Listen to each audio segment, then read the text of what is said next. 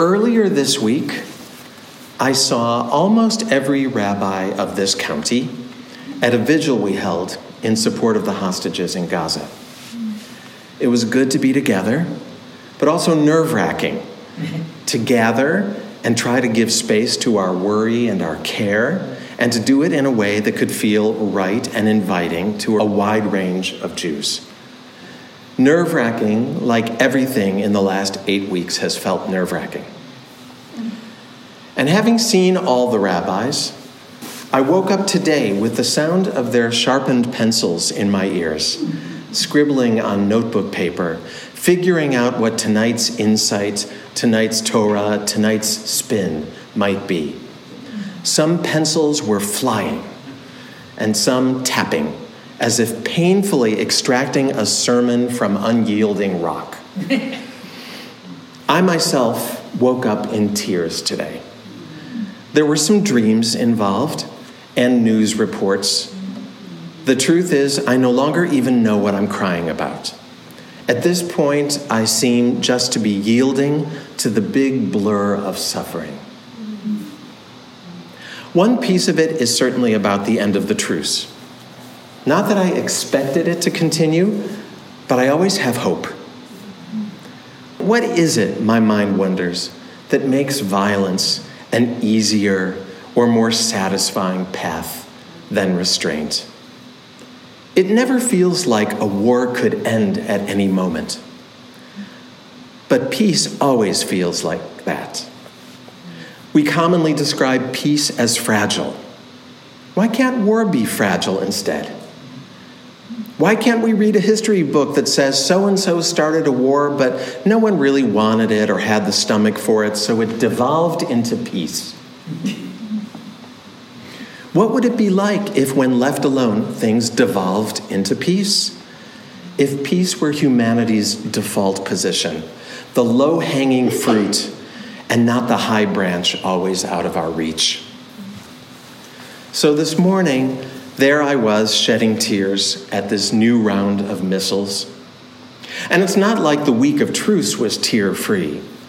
Hostages were measured out in a cruelly miserly fashion. And then when we started hearing their stories, I found myself plummeting to a new depth. There's more in the mix, too. A beloved teacher whose husband died suddenly and unexpectedly yesterday, and some underlying worry for a beloved friend in Israel who spent October 7th barricaded in a room at a border kibbutz that he was visiting for the first time. He survived that day, but I think about him and his memories, and my heart breaks. So yes, a big blur of suffering, a rootstock of grief that sprouts up out of any crack in the pavement. I feel that at this moment, the only thing that in fact holds humanity together is our tears.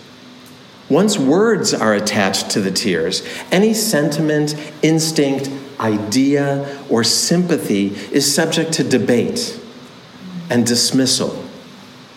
But the tears themselves are a sea that we are all swimming in. Many of you were here with me in this room on October 8th, the day after the attack on southern Israel. It was Simchat Torah. We unrolled the entire Torah scroll in a spiral around the room.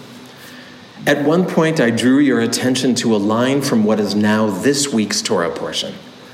It's the moment when Jacob, after 20 years of living with his uncle Lavan and marrying and building a family, Jacob is at last about to reunite with his brother Esau, from whom he had taken both birthright and blessing in a most shameless way. For 20 years, he has imagined his brother's venom, his brother's fratricidal rage. For 20 years, he has dreaded this meeting. I brought our attention that day to that spot in Torah because our scribal tradition requires 6 dots to be placed over the word Vayishakehu. They kissed. Because when they at last see each other, that is what they do. They fall on each other's shoulders and kiss. And Torah places these dots like a ballyhoo of theater lights on a marquee to draw our eyes. Of all the things in the book of Genesis, all of the stories, all of the promises, all of the betrayals, all of the journeys, this is the moment Torah wants us to notice. Vayishakehu, against all odds, against all predictions and fears, they kissed. I confess that I felt more hopeful about that conciliatory kiss on October 8th. Today, my eyes go to that kiss and I lower them. But then I notice that there is one more word in the sentence, vayivku, they wept.